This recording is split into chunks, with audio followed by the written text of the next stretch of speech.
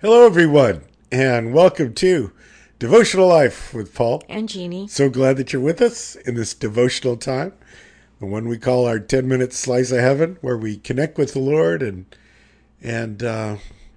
find out what His heart is for us, and find out and no, and share our hearts with Him. So, Jeannie, where are we today? Well, we've been spending some time talking about the friendship we have with God. It's a two-way relationship that He shares His heart with us, as well as we've spent a lot of time talking about prayer and our sharing our heart with Him. Yes. And last time we reminded ourselves about Samuel when he was hearing something but not quite sure what he was hearing. And then he said, "Speak, Lord, I'm listening." And we challenged ourselves and each other and you all, put your name in there and say, "Speak, Lord, I'm listening." I don't know if you did that. I did. My quiet time. Did you do that? I want to hear from you, Lord. Speak. I do that all the time, Yeah. especially when I'm going to teach. Yeah. I'm really digging in and saying, Lord, I need to hear from you. Right. And I want to have my antennas up to listen. Yes. So it's an intentional thing that we're doing. We're going to listen. Like, when you have a conversation with somebody, you're not doing five things at once, while somebody's sharing their heart, hopefully. But as they're sharing their heart, you're staring them in the eyes, you turned off your phone, you're not doing a million things. I mean, I know what that's like because I've been guilty of, I tell myself I'm not getting out of bed until I have my time with the Lord. And then I hear my phone go ding, somebody just texts me. And then I have that little thought, well, it's an emergency. I got to glance at it. Lord, you don't mind being put on hold while I look at what's on my text to you. And then that could get me off track. And I'm thinking, Yeah. how's that any different than someone who says, I'm going to sit down with you and I really hope that you listen to what I share. You would hope that that person would really get rid of distractions and zoom in on you and really want to listen to what you had to say. And so that's our intention.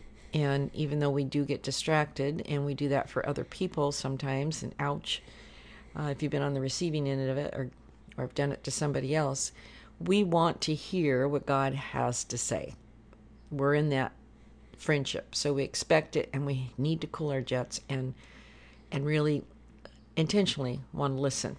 So, and that can be a quick prayer, like you said. Lord, help me. What do you Yeah. have to say with this? It doesn't have to be a long, drawn out thing, but you're asking him and you're quieting yourself. So, like, okay, what's he got for me? And we talked about last time how the different ways he speaks to us, and usually through prayer and that still small voice. And a majority of the time, for our own lives, it's through his love letter, through the Bible. And we mentioned about reading the book of John, where we get to hear him speak to people and see what he does, and really pay attention to that. And we never can have enough of that. So it's like reading a love letter over and over and over. What does my loved one feel about this or think about that? So that's what we consider the Bible, is God's love letter to us. And in Hebrews 4:12, one of our favorite verses, it talks about the Word of God in the Bible. And like you said, Jesus said that my words will never pass away. Right. They're live. And so Hebrews 4:12 New Living says, "For the Word of God is alive and powerful. It is sharper than the sharpest two-edged sword, cutting between soul and spirit, between joint and marrow. It exposes our innermost thoughts and desires." So this is true communication. It's a giant statement, a giant encouragement, challenge, even saying that when we have the Word of God in our laps and we're looking at the Word, that we're not holding something that's passive or that's written years and years ago and may or may not be related to my life right now, but that's the total wrong picture of the Word of God. It's That you're alive. Yeah, you're actually holding something that is alive.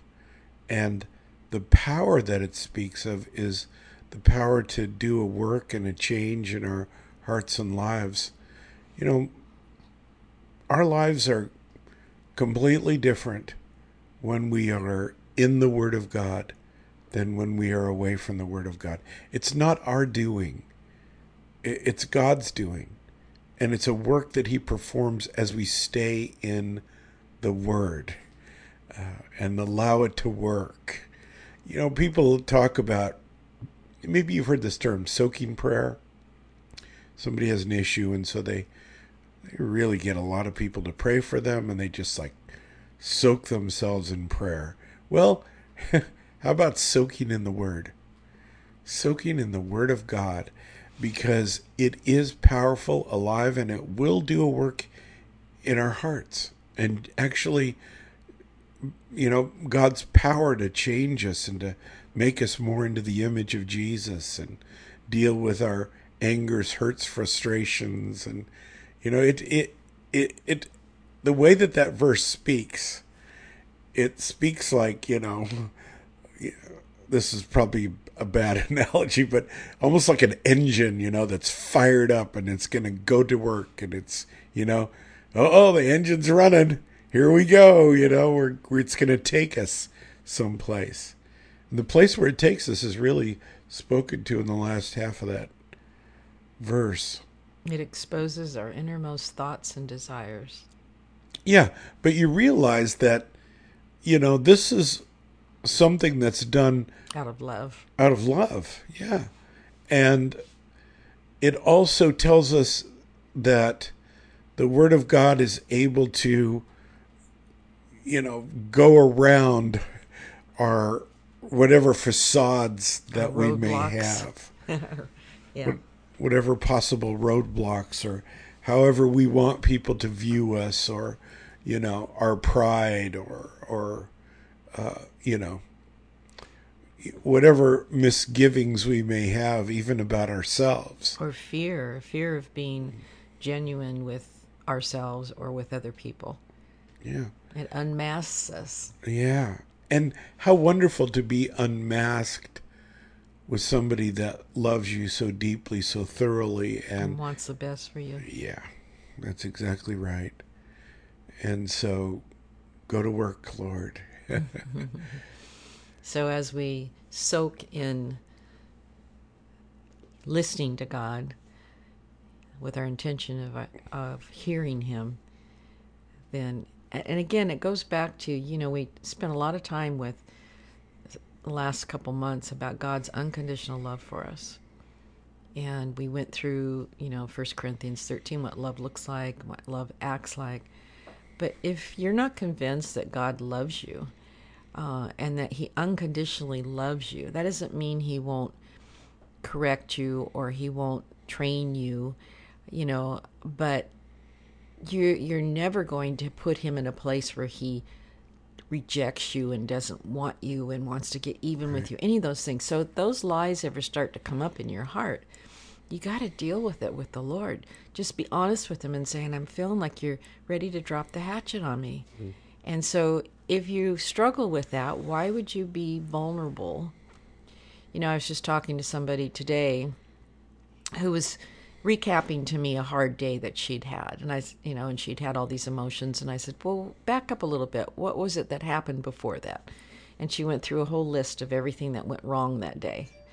And just all the emotions that she had. And I said, did you stop and talk to the Lord about it?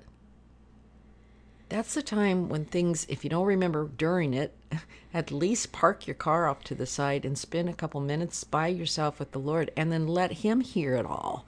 This is everything I'm feeling and struggling with it, and be totally honest, you know, exposing your thoughts and your desires so that He can listen to you, and you can listen to Him and find that place of unconditional love, and He helps you sort through everything. What a beautiful place to go to.